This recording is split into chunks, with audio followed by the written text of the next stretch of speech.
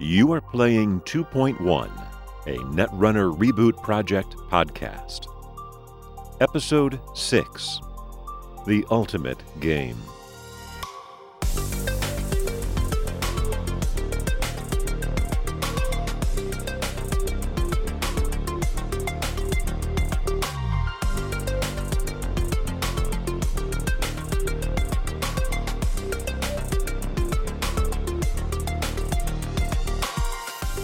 Hey, this is Remy.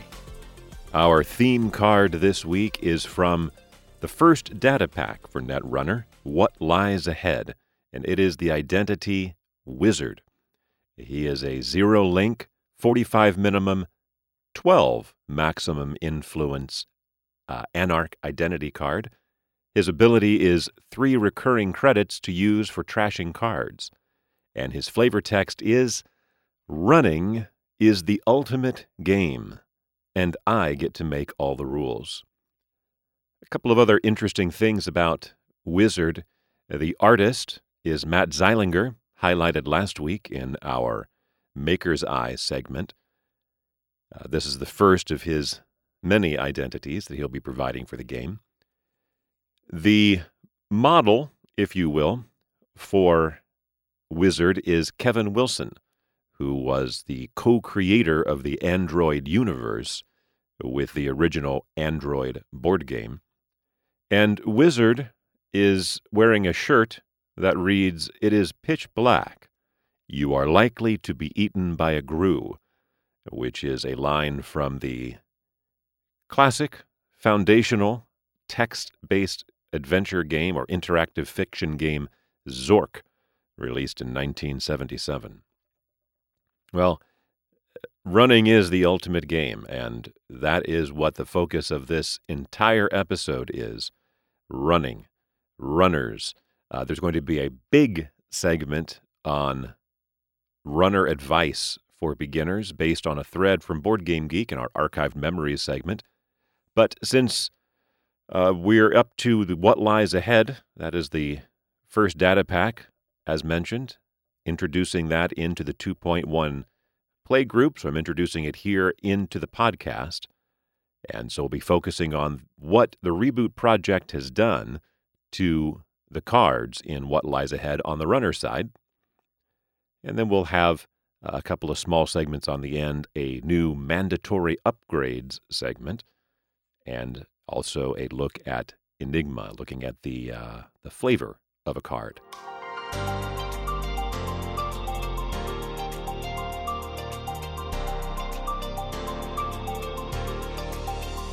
But we'll start with a brief anonymous tip section, and that is this simple advice.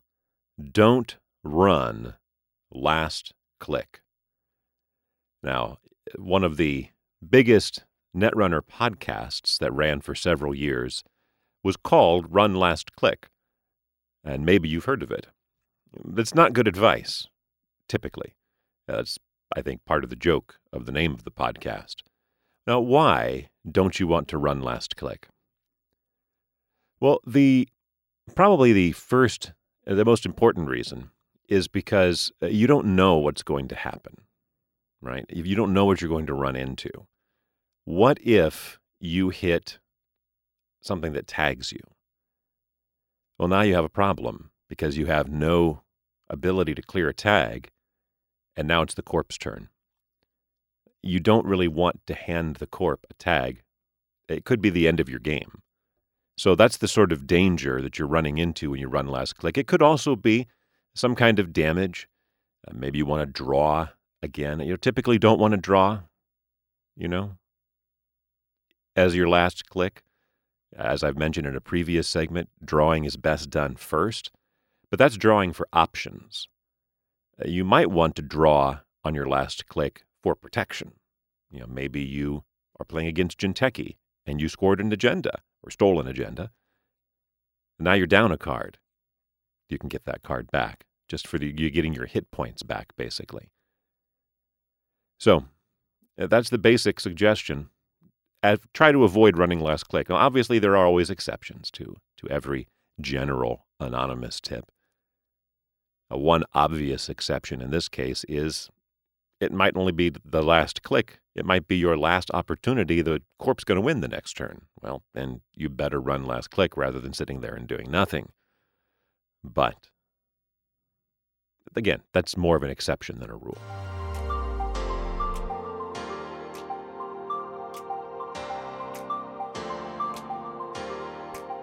Archived memories. Here we resurrect old threads and articles from the early days of the game, and this one is called Beginning Runner Advice Needed, and the post was made by an Edwin Carrot. His username is Carrot, K-A-R-A-T, on Board Game Geek back in mid-September of 2012. As you'll see, he's going to ask, what are some tips for the runner? And there are a lot of responses. And they seem like pretty good responses to me, in general.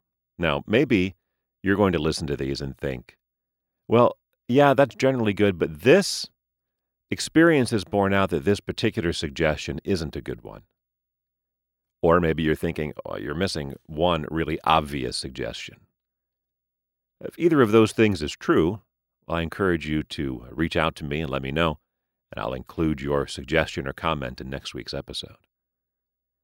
I've taken this thread and sort of, I've threaded it, basically. So I've chopped it up and arranged it so that it makes a little more logical sense than it does as you're reading it.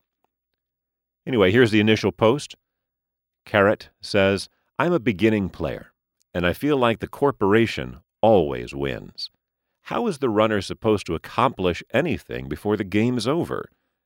There are multiple types of ice, so even by the time the runner gets an icebreaker, that only gives a chance of defeating one type of ice. But by the time the runner has several types of icebreakers, the game is nearly over, and the corp has amassed a ton of credits. What does the runner do? Bite the bullet and force the corporation to spend credits rezzing ice, even though the runner will likely fail to bypass it, which gives the runner brain damage, tags, or trashed programs? I just don't get how to approach the game as a runner. This first response is from username Chao Cho, C-H-A-O-C-H-O-U. He says, there's a losing position for the runner. A rich corp sitting doing whatever it likes behind banks of unrezzed ice. Now you recognize that as a losing position, you have to start following the advice already given in this thread. Well, which you will hear in this thread. Bite the bullet and start running from turn 1. In Texas Hold'em, there's a principle that you bet for information. Betting is how you get other people to describe the strength of their hand. Similarly, you run for information. Run R&D, and you get to see the corp's next card. Run HQ, and you get to see a card they have. Forcing them to res ice shows you what you need to break, and gives information on how badly they want to protect that server. Every credit spent rezzing ice is a credit not spent on gaining more credits, or upgrades, or advancement counters. A rich corporation is a dangerous corporation. You have to take calculated risks, that is, running, to try and keep the corp player poor. Make them spend. I understand your frustration, but the moment you play the corp against an aggressive runner who is hitting everything, trashing your bit gainers, and stealing agendas all over the place while you can barely res a single piece of ice, you'll suddenly wonder how the corp is ever meant to win. Another early response from Matt Novak, his username Matui, M-A-T-E-U-I. Early game is key. Run early and often. Don't allow the corporation to freely amass credits. Force them to res ice, and call their bluff if they have multiple unresed ice in a server. Often they won't be rich enough to res them all. Don't be too scared of ice. Don't run as your final action unless you're absolutely sure you won't get tagged or worse. If they're turtling and not creating any secondary servers, try to hit up their R&D or HQ. You need to stay on the offensive. Consider including all 3 copies of Special Order in your runner decks, so you can quickly find the correct icebreaker you need in any given situation. When you're locked out of most of the servers, focus on your own economy. You'll need credits eventually, so it never hurts to have them. Just keep pressure on your opponent. If you allow them to call all the shots, they'll easily keep winning. You need to ruin their plans and force them to spend credits when they would like to, instead, hold on to them. A short comment from Ian Toltz. His username is Asmore.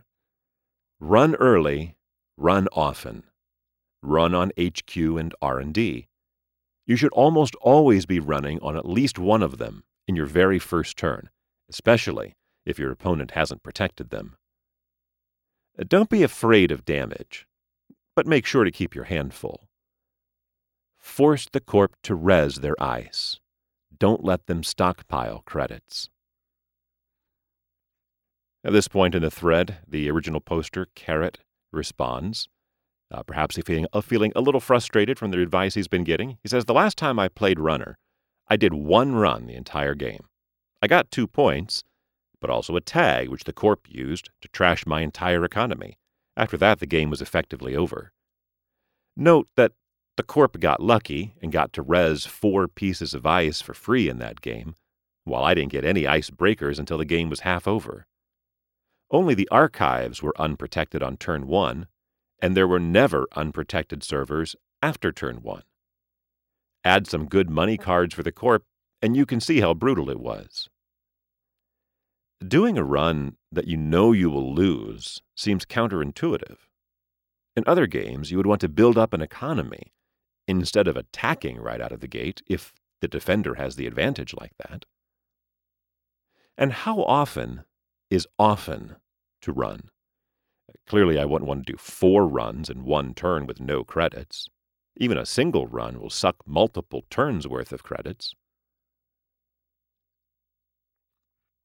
First response to this is Paul Imboden. His username is Opie. Answering the question of how often is often to run. Whenever doing so gets you an advantage, whether it's a possible agenda or forcing the corp to res ice at an inopportune moment. That is, they now no longer have enough credits to res ice on another server, which you should then run. It helps to have a way to rid yourself of the possible bad effects, tags, damage, etc. But depending on the status of the game, you might not have that luxury. So drop the idea of that luxury sooner than later. Accept the fact that your advantage tends to shrink as the game goes along unless you find a revenue stream, and plan to get those agenda points the only way you can. Plain and simple, if you're not running, you're losing. A further comment from Carrot. The corp goes first, so both HQ and R&D should be protected by the runner's first turn, with 1 action left for a card to increase credits. Mid-game, that is, when the runner can't just freely access any server. I'll talk about the phases of the game more next week. Mid-game should arrive before the runner's second turn. The first run can result in a tag or brain damage. 1 tag can effectively take the runner out of the game. Brain damage is a permanent disadvantage. Scott Muldoon, Silent Dibs, responded with this brief, "Meh. 1 brain damage is not a big deal. And you should have the click and 2 credits to handle a tag." Whereas Salva Sleaze, username I Am Salvation, says, "The only brain damage ice is Haas, and you can pass Haas ice by spending clicks. Just don't run with your last click." Carrot responds with, "Nobody here has yet told me how often is often enough. I really have no idea what is reasonable. Please give me numbers. So Eric Steger, username PlayroomEJS, says, I am not exaggerating when I say that your first two actions of the game should often be runs, HQ and R&D. Any ice the Corp can afford to res two of, one for HQ, one for R&D, on your first turn won't do enough to permanently hinder you, and you need to keep the pressure on their economy by forcing them to pay to res them. It's absolutely worth bothering to run at a server with resed ice, especially when that ice doesn't end the run. For example, if I have a decent link or a few credits, I'll happily run against a resed Ichi 1.0, especially when I have no icebreakers for it to trash. Worst thing that happens is the trace, and that's defeatable. Paul Imboden again says, that's the challenge with the runner. There are no hardcore rules, just principles. You could run like crazy and fall right into traps and snares. On the other hand, you could play extremely conservatively and let the Corp control the flow of the game. My general principles are, if it makes sense to run at least once per turn, at least. If I make a successful run at R&D and gain an agenda, I run against R&D until I don't gain an agenda. If all ice in a tower is end the run free, you have all the info you need. Suss out when you can handle the effects of the ice, break what you must, and steal like a madman. The Corp has essentially said, yep, I don't care. Which could mean they can't draw the end run ice they need, or it could just as easily be a misdirect on their part. Reasons why I should run now include, I have enough credits to break through a server and can access a card that has a greater than normal chance of getting me an agenda. I want to regain control over the perceived position of strength in the game. I want the Corp to reveal information and lose credits that he could otherwise spend advancing agendas by resing ice. Reasons why I should run later include, I need to restock my hand for health reasons. I don't have enough credits to make a successful run with the information at hand, plus a handful more for when he reses any unknown ice, and therefore I should focus on getting more credits this turn. Another server is a better target. I lack an icebreaker that breaks a known end-the-run subroutine. I want to lull the Corp into a false sense of its own security. Save the last click of your round for housekeeping.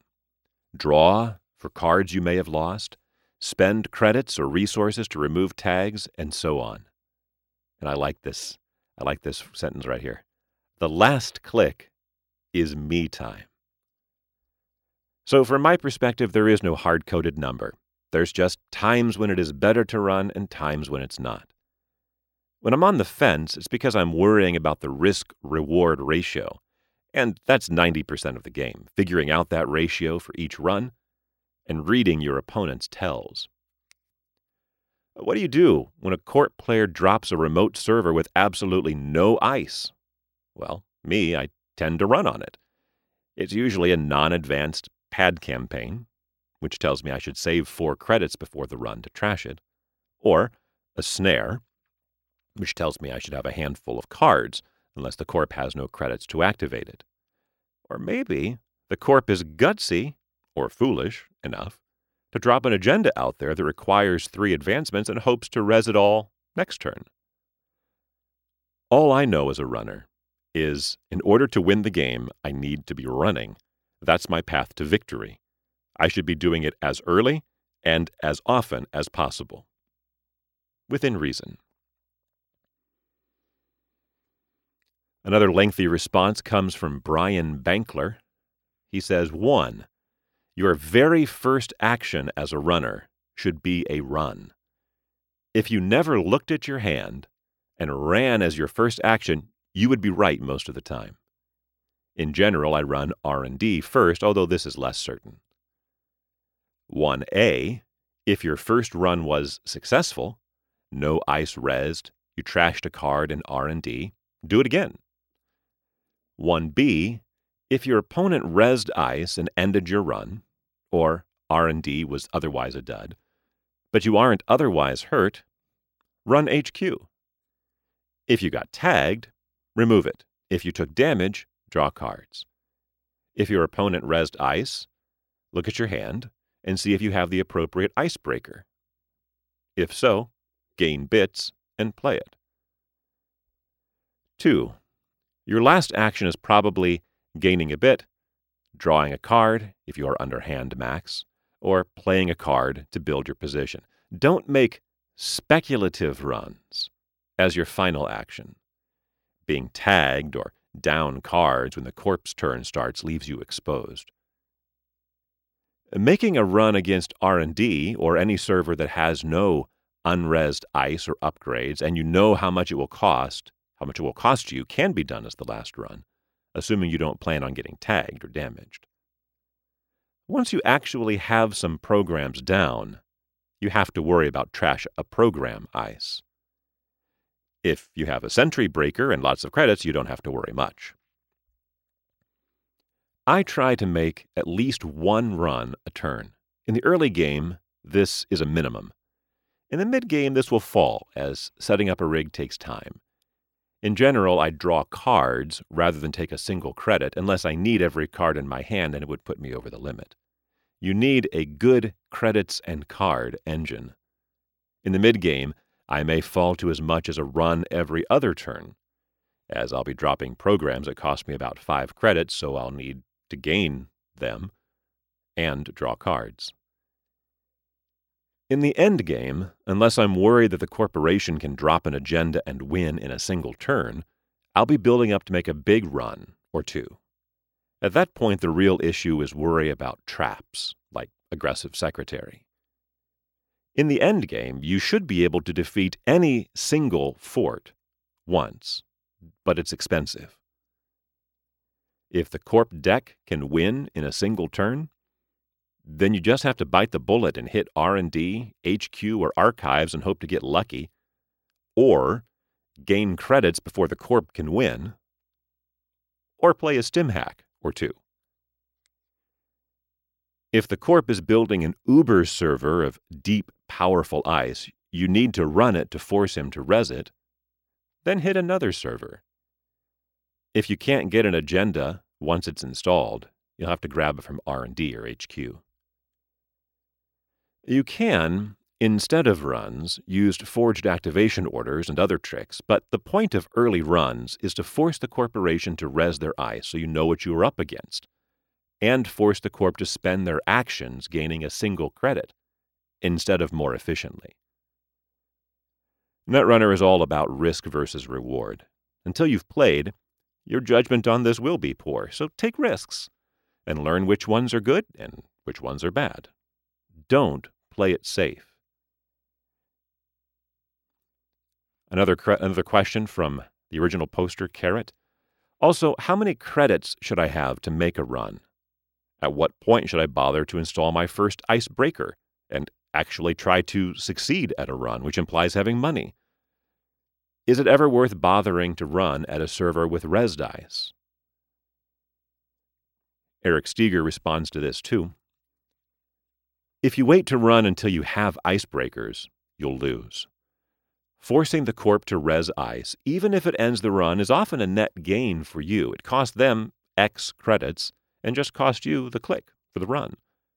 Once you know what the ice you're up against is on any particular server, then you can start dropping the icebreakers you need and calculating exactly how many credits it'll take to break each piece.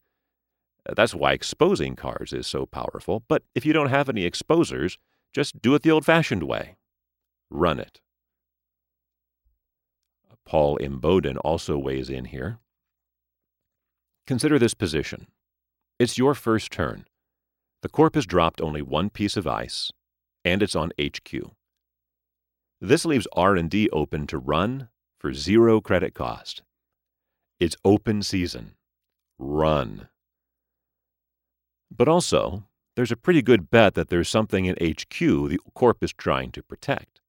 Depending on how I was feeling, I might make a first turn blind run on HQ with no icebreakers at all. If he doesn't have enough credits to res the ice, it's the same as no ice at all. And if he does res the ice, there go his credits for the first few turns, which gives me time to plan. If it's ice that damages me, say Neural Katana, I take the 3 points of net damage and march on. And I still get access to his hand and probably at least a 20 to 40% chance of winning some agenda points or trashable assets this turn. Sometimes a blind run is worth it. You should have enough credits to break any ice subroutines whose subroutines you don't want to suffer. That's the royal you. The desire to suffer those subroutines is, again, on a sliding scale. If the subroutines don't say end the run, you can plow right through any resed ice. And if you've installed the right icebreakers and have the credits to pump them up, you don't have to suffer at all. You should also have a way to generate credits because you'll need them. So, when to drop an icebreaker? Whenever you have one in your hand that affects the resed ice on the table. Take that economical part of your playstyle, calculate the cost-benefit ratio, and fill up your MU. The more variety, the better. But if the corpse got no ice that ends the run, and you're willing to suffer the effects, there's no capital N need to install any icebreakers. That said, you'll want icebreakers. Carrot, again, the original poster, says, "From everything I've read here, my last game was doomed from the start. The Corp got 4 free resed pieces of ice and several moneymakers right away, and my first run got my economy trashed." Paul Imboden says simply, "Yeah, that sounds like a crazy lucky draw out the gate from the Corp. They happen. Brush that dirt off your shoulder and run." Scott Muldoon said, "The Corp did all this on the first turn?" No? Then you had some opportunities to change the situation by running. As for your economy getting trashed, if you ran on your last click and couldn't avoid a tag, then you need to stop doing that. Simon Ray, username Revenant, said, "What you were describing sounds like a dream start for the Corp, something like hedge funds plus 2 pieces of ice that cost 9 or less combined and not only end the run but also give a tag and damage. Even then, you can run both R&D and HQ, forcing the Corp to res them and spend the credits, and you can still spend your other 2 actions drawing a card and removing a tag. At the end of the first turn, you have 3 more credits than the Corp and know what ice the Corp has. In circumstances less than these perfect Corp starts, you'll gain information about what is the next Corp card and also a card they have in hand. If you can continue to run HQ and or R&D each turn, you can quickly work out what cards the Corp has, and suddenly you become aware of what ice the Corp is laying and what agenda or asset options the Corp is likely to be placing. Don't start as the runner thinking you need to set up an economy along with defenses and a suite of icebreakers. You need to force the Corp to play your game. They will outplay the runner in the rush to set up a perfect tableau.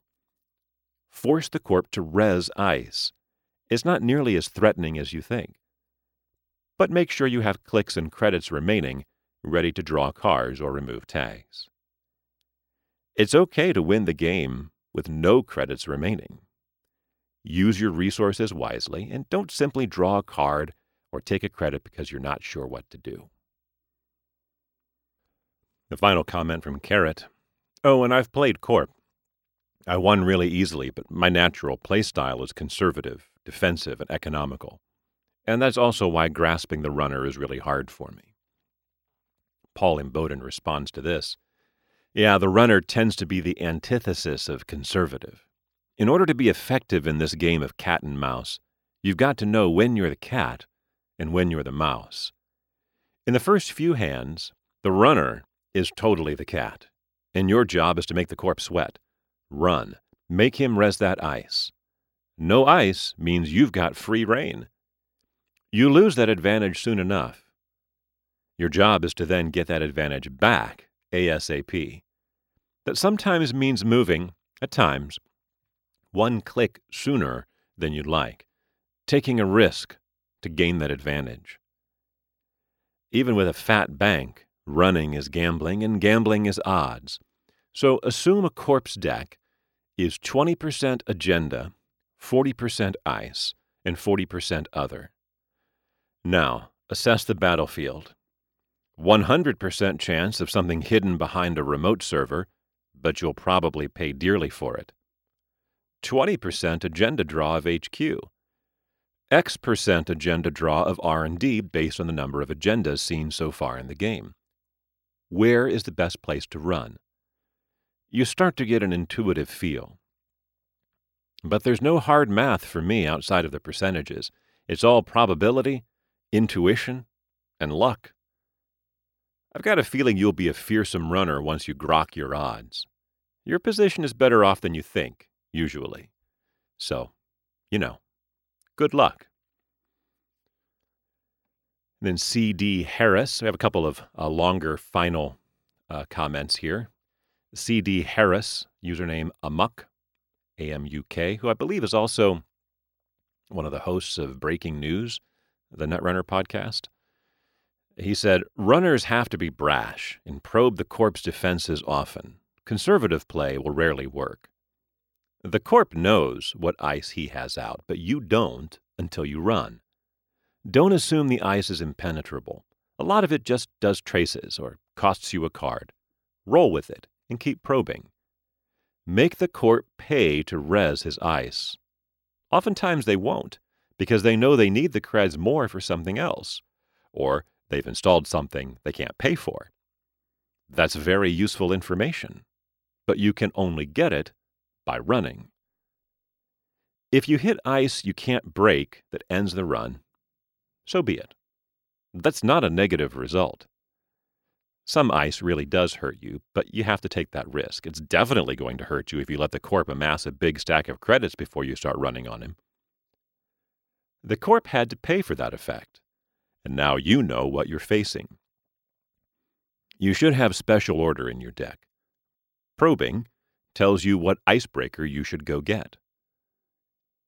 This is especially true in the early game, when the runner has the advantage. The corpse economy won't be set up yet either, and the more servers they have, the thinner their spread. Hit them as often as you can, even if you don't have many credits yourself. Once you've made the corpse spend to res ice, you can, almost, always jack out, if that's the prudent thing to do. How many creds you need, and how often you should run, depend on the board state. There are no hard and fast numbers to be given. A heavily defended server obviously requires more creds than an unprotected one. When running an unprotected server, you can go with none, or just a few creds to trash cards if you get the chance. Not required, just nice. By the time the corp has heavily protected servers in most games, you should have your rig largely set up. Then it's a race. But you won't win the race unless you run. I like that line too. The tension and constant need to second-guess the other side is part of what makes this game great. With some play experience, you'll start to get a feel for when you should push and when you should hold back. But you will have to push, or the corp will always beat you. And the final comment here is from John Fanjoy, username Citizen Fry. Free running is great. Anytime you can waltz right into a server and rummage, you probably should be. If R&D is unprotected, you get to examine every card for agendaness before the corp even gets to see it. That can be huge. You also get to eliminate most traps cheaply before they can hurt you. Aggressive Secretary, Project Junebug, etc. HQ isn't quite as good to hit. You might see the same operation over and over. But anything you trash from there is essentially costing the corp a draw. Misdirection isn't solely the province of the corporation. Suppose the corp installs ICE on both R&D and HQ on the first turn. It's unlikely that they have enough credits to res both, so run the one you care about less. first.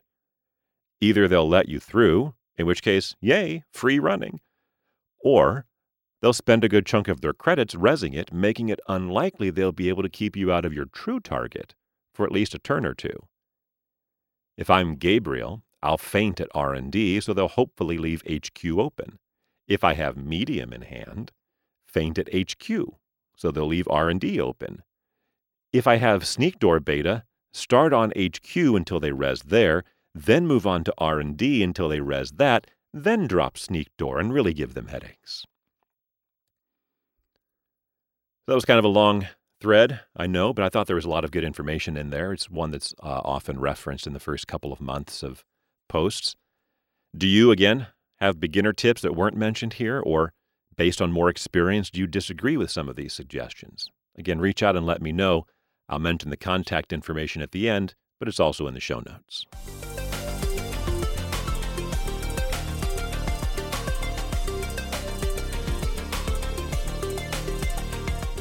Lemuria Codecracker makes its return as we introduce the first data pack, What Lies Ahead.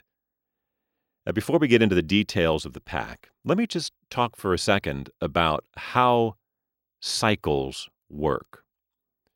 So, you had your core set, which is 113 cards, and then really the next set is the Genesis cycle, 120 cards.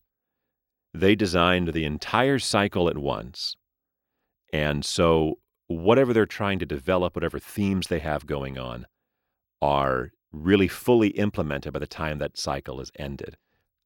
That means there's going to be some back and forth as you go through the cycle, with some things getting stronger and other things needing a little bit of time to catch up, different factions, different strategies. So when you're seeing the first pack, it's only 20 cards, only 1/6 of the entire cycle. As for the reboot project and the changes made here, in the core set, again, there were 113 cards. 14 of those cards got nerfs, 7 on each side. But for the Genesis cycle, with its 120 cards, only half as many nerfs, just 7. 5 for the runner, 2 for the corp. One of those nerfs one of those runner nerfs makes its appearance in the very first pack. In What Lies Ahead, 14 of the 20 cards have been altered in some way, 7 for each side. Again, we're just focusing on the runner this week. We'll talk about the corp next week. The only nerf is to Wizard. His influence is reduced from 15 to 12. A Wizard's ability is 3 recurring credits to trash cards. There are several buffs in the runner side of the first data pack. For Anarch, they have Spinal Modem, which is a console that provides 1 memory unit, and also 2 recurring credits for Icebreakers, though you can get a brain damage if you lose a trace during a run. Its install cost is reduced from 4 to 3. Morningstar is a fixed strength fracture with a strength of 5 and costs 2 memory units. For 1 credit, you can break any number of subroutines. Its install cost is reduced from 8 to 7. 2 criminal cards in the pack. Cortez Chip, a zero-cost hardware that you can trash to force an increased res cost. That increased res cost has been changed from 2 to 3, making Cortez Chip sort of like a reverse easy mark. Peacock, which is a 2-strength decoder for criminal, costs 2 credits to bump by 3 strength and 2 credits to break a subroutine. Its install cost reduced from 3 to 2. And Shaper gets 2 cards. Zool Keymaster, although it's spelled as ZU.13, is a 1-strength decoder. It's a cloud type. So if you have 2 link, it doesn't cost any memory units. It then is a typical 1 credit to boost 1 strength and 1 credit to break. Its install cost is reduced from 1 to 0. And the Helpful AI is a resource that gives 1 link, which you can also trash to give an Icebreaker 2 strength for a turn. Its install cost reduced from 2 to 1. Only 2 cards on the runner side in What Lies Ahead are unchanged in the Reboot project. Imp, an Anarch virus, which you can remove a hosted counter to trash a card being accessed. You start with 2 counters. And the neutral card Plascrete Carapace, which is a hardware with a 3-cost install. The power counter you can spend on it will prevent a meat damage, and it starts with 4 power counters.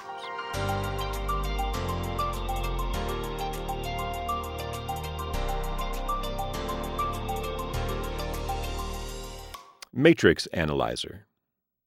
Here we'll analyze the changes that the Reboot project has made. As usual, I like to get the comment on the nerf from the big boy. He's the one that's the lead developer on this project. And here's what he says about Wizard. The Anarch IDs, besides noise, are fairly interchangeable. So the ones that are a little ahead of the curve and most generally applicable got small influence nerfs. So noise, for example, as you may recall, his influence is reduced from 15 to 10. Wizard's reduced from 15 to 12. That's a smaller nerf. I said, so your general analysis is that Anarch is strong. And he said, yeah, Anarch is the biggest winner from the nerfs on the Corp side. So they needed a lot of general power nerfs to not just be the default best faction. Some of the best decks against Anarch were Astro decks that rushed accelerated beta test, and cerebral imaging combos, all of which are nerfed. So those Corp nerfs mean that Anarch needs to be a little bit nerfed too to avoid being the strongest faction overall. As for the buffs, I will note a couple of them here. Morningstar now gives you the ability to have fixed strength breakers across the board, although it's not as good as it seems necessarily. It's got a big install cost. It takes up 2 memory units. That strength 5 is great, but 2 barriers from the core set are still out of range. And so what are you going to do about your data suckers and parasites? You're going to need to find some memory. I guess you got Grimoire for the memory. But reducing the strength from 8 to 7 is something. Peacock, finally a criminal decoder. And even though it seems pretty bad, I think a lot of people think Peacock is just still not worth. I mean, it's something. You don't have to splash in a card from another faction. And it's worth noting, I think, too, of the 5 current code gates, only 2, Enigma and Victor, have 2 subroutines. So when it's 2 credits to break 1, well, you're only spending 1 more.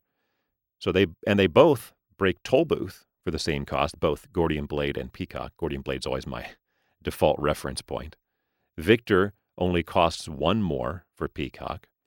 So that extra 1 credit means that now the difference in install cost being lowered to 2 compared to Gordian Blade's 4, well, you don't fall behind on the cost curve for at least a few uses.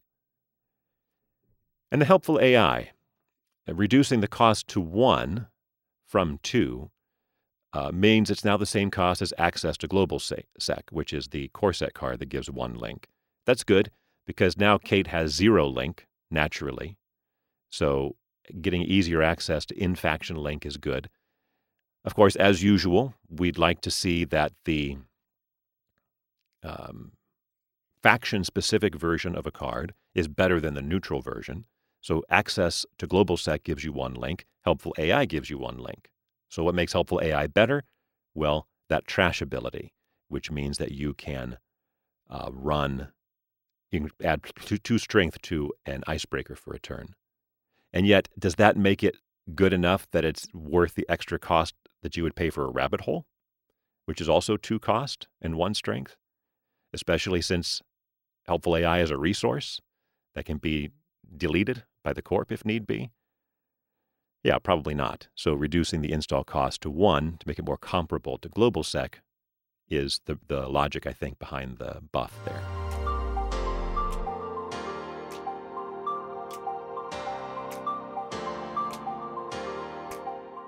mandatory upgrades.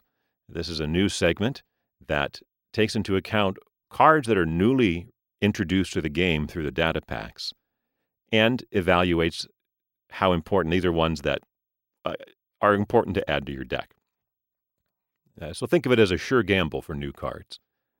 The card I'm going to highlight here, I think the card in the runner side that comes the closest to being mandatory is Plascrete Carapace. Now, it's not mandatory all the time. It sort of depends on what you're playing against, what your local meta is. But if everybody's running Scorched Earth, tag and bag, well, Plascrete Carapace is designed as a counter to Scorched Earth. Not a hard counter, not the only counter. You can also counter Scorched Earth. You can't really counter it by playing around it, can you? I mean, if the other player has the ability to tag you on their turn and then hit you with Scorched Earth twice, there's no way for you to have 8 cards.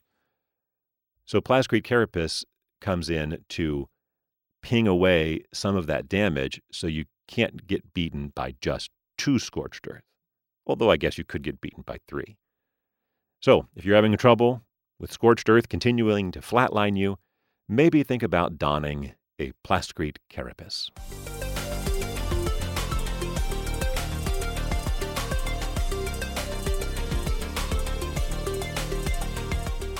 In the Enigma section, we focus on something to do with the flavor of the game. And the card I'm going to highlight this time is Inside Job. Inside Job is a run event that costs 2, allows you to bypass the first piece of ice encountered. But we're not really paying attention to the ability here. We're paying attention to the flavor. And the picture and the flavor text, it all fits together. This is one of my favorite cards. It's always funny to me. So in the picture, you see this intense hacker with all kinds of wires embedded in his skull, a cord plugged into the side of his head. He's operating multiple vert displays. He's got his hands up in the air, and he's got this intense look on his face, and he's hacking for all he's worth. Meanwhile, the flavor text says, "Hey, listen, I'm not asking you to do anything dangerous. Just let me into the building. And tell me which room has the weakest security. And please don't say the bathroom again." So look at what he's sitting on, right? There's this white seat, and on the back of the seat, there's a pipe coming up from the back and going into the wall. It's clearly a toilet. He's clearly in a bathroom. So this is an inside job where this guy has gotten into the building. He's gotten past the first line of defense physically and is hacking from the bathroom. I think that's just funny. It was always funny to my son when we were first playing, and he was like, 10 or 11. So I guess I'm amused by 10 or 11-year-old humor, too.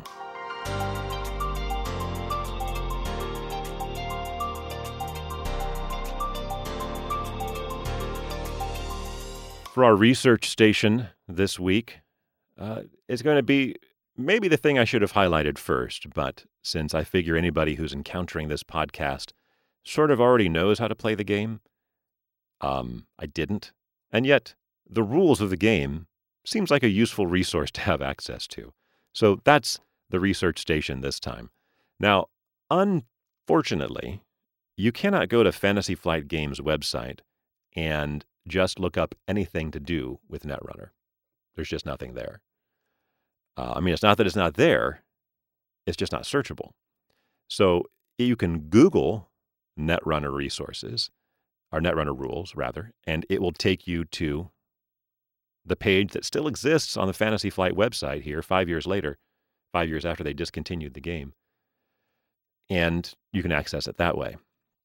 Now, Null Signal Games has their own rules document, but there's some changes in terminology. There's a reason I refer to Null Signal's game as Netrunner 3.0, because there's enough changes in just the terminology and the wording that it makes some things a little different. They also changed some of I think they've changed some of the timing. I'm not 100% certain on that. But the rules, of course, is a very useful resource. What I'm going to do, though, is link to you a page on Fantasy Flight's website, which is still there. It's their support page. So here you'll find the Learn to Play document from the second core set, the full rules reference from the second core set, their frequently asked questions list, some tournament resources. There's even some wallpapers. They're not rules related, but they're nice, they're pretty pictures that you can put up. Now, as I said, it's been here for 5 years already, so I don't know how long it will be there. But so as a hedge, I'm also going to include a link to the same page via the Wayback Machine on archive.org that was indexed shortly after the game was discontinued. And I would assume that will always be available, even if Fantasy Flight eventually disables their version of the page. Many of the cards discussed in this week's episode are linked in the show notes. Music is from Alexi Action. The website for the game, the website for the podcast is netrunner2.1.com. Number 1. The word, though, is point. That right now just redirects to the Reboot Project homepage. But I am going to get up a website here that sometime soon, and one of the things I'm going to include there is going to be transcripts. There's been some requests for that, so I'm going to get transcripts for the show up there. You can play the Reboot Project online at retechie.fun. You can contact me on Discord or BoardGameGeek or Reddit. My username is Auberman, Aweberman. I've also recently put up a thread on BoardGameGeek that you can subscribe to receive notifications for when the new episode is coming out or any changes in the 2.1 game group. If you're on BoardGameGeek, I recommend going there. Obviously, as usual, the best place is Discord server. And my email address is anreboot2.1. There, the point is a symbol at gmail.com. The AstroScript pilot program for this time around is the flavor text for Wizard that is included in the pack, What Lies Ahead. Thanks for listening. I'll see you next week.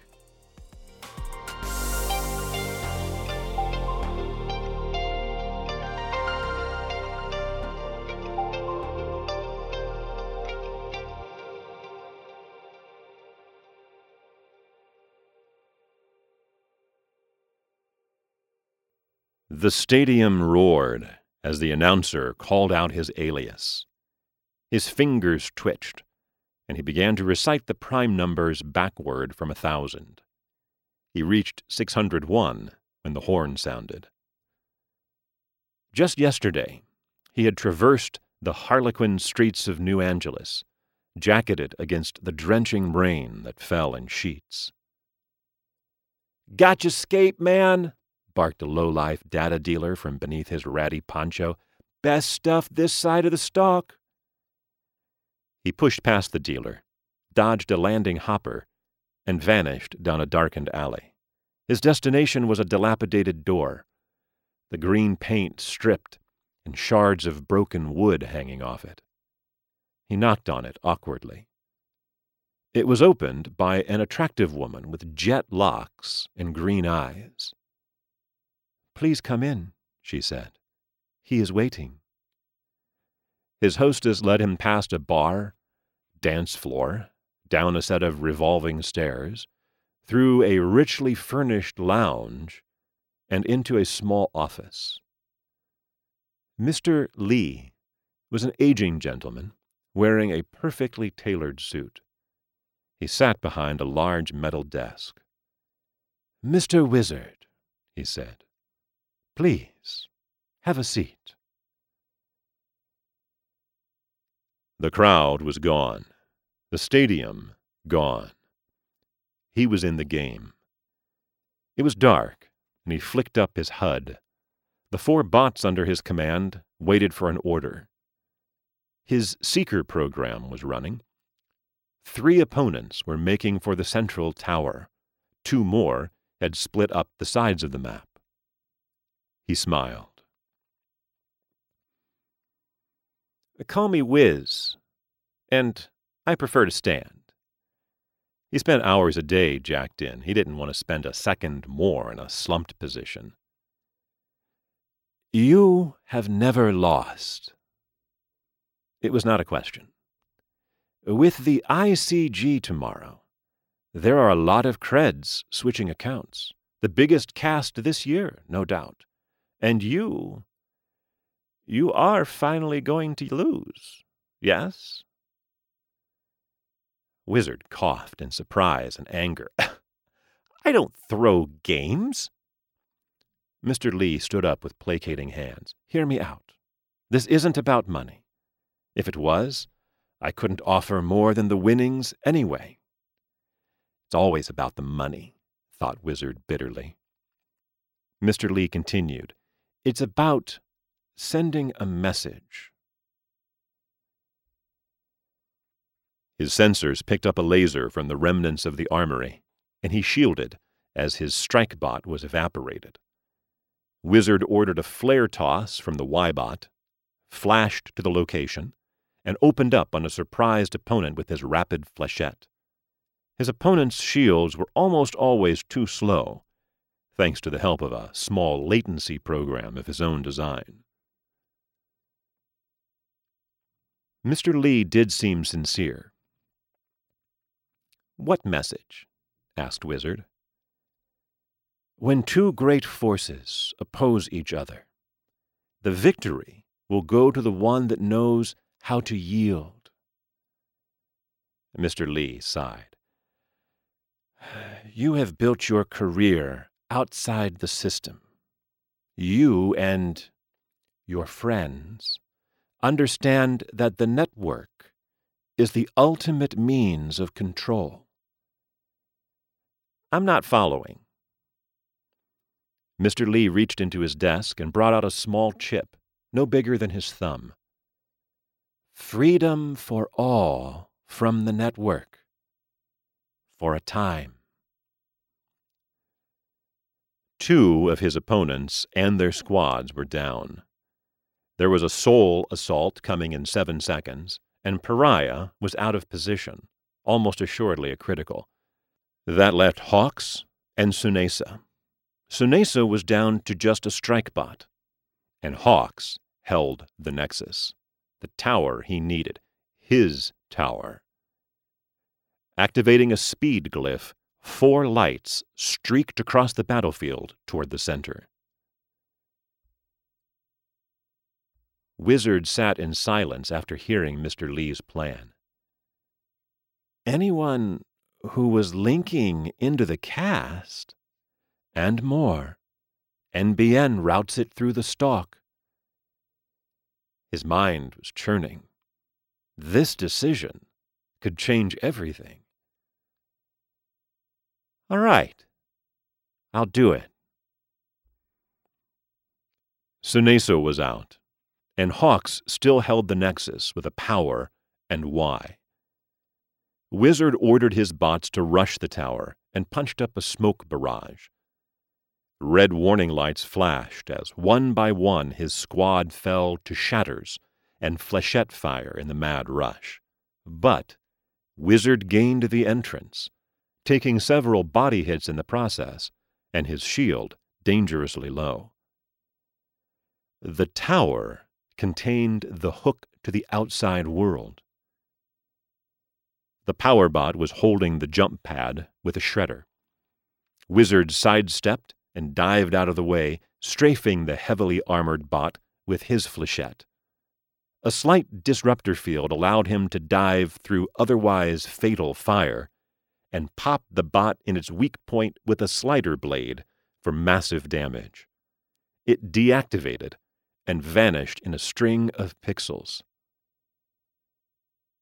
Hawks and his Y-bot held the top of the tower, and Wizard loaded up the Cyber EMP. It would activate upon his disengagement from the game. Otherwise, it could fry his brain. The closer he was to the Nexus, the stronger the signal and greater the chance of success. He hit the jump pad and shot upward to the pinnacle. As he landed, he sheathed his weapons, and Hawks and the Y-bot began to unload. Then his shield was gone, and his HUD was on fire, and the game began to slide away. The crowd was roaring around him. He sat alone in an empty glass cage, the displays fading around him. A sudden hush began to fall as thousands of screens went dark. The ripple effect would cover at least half the American grid. Wizard grinned. I'll count this as a win.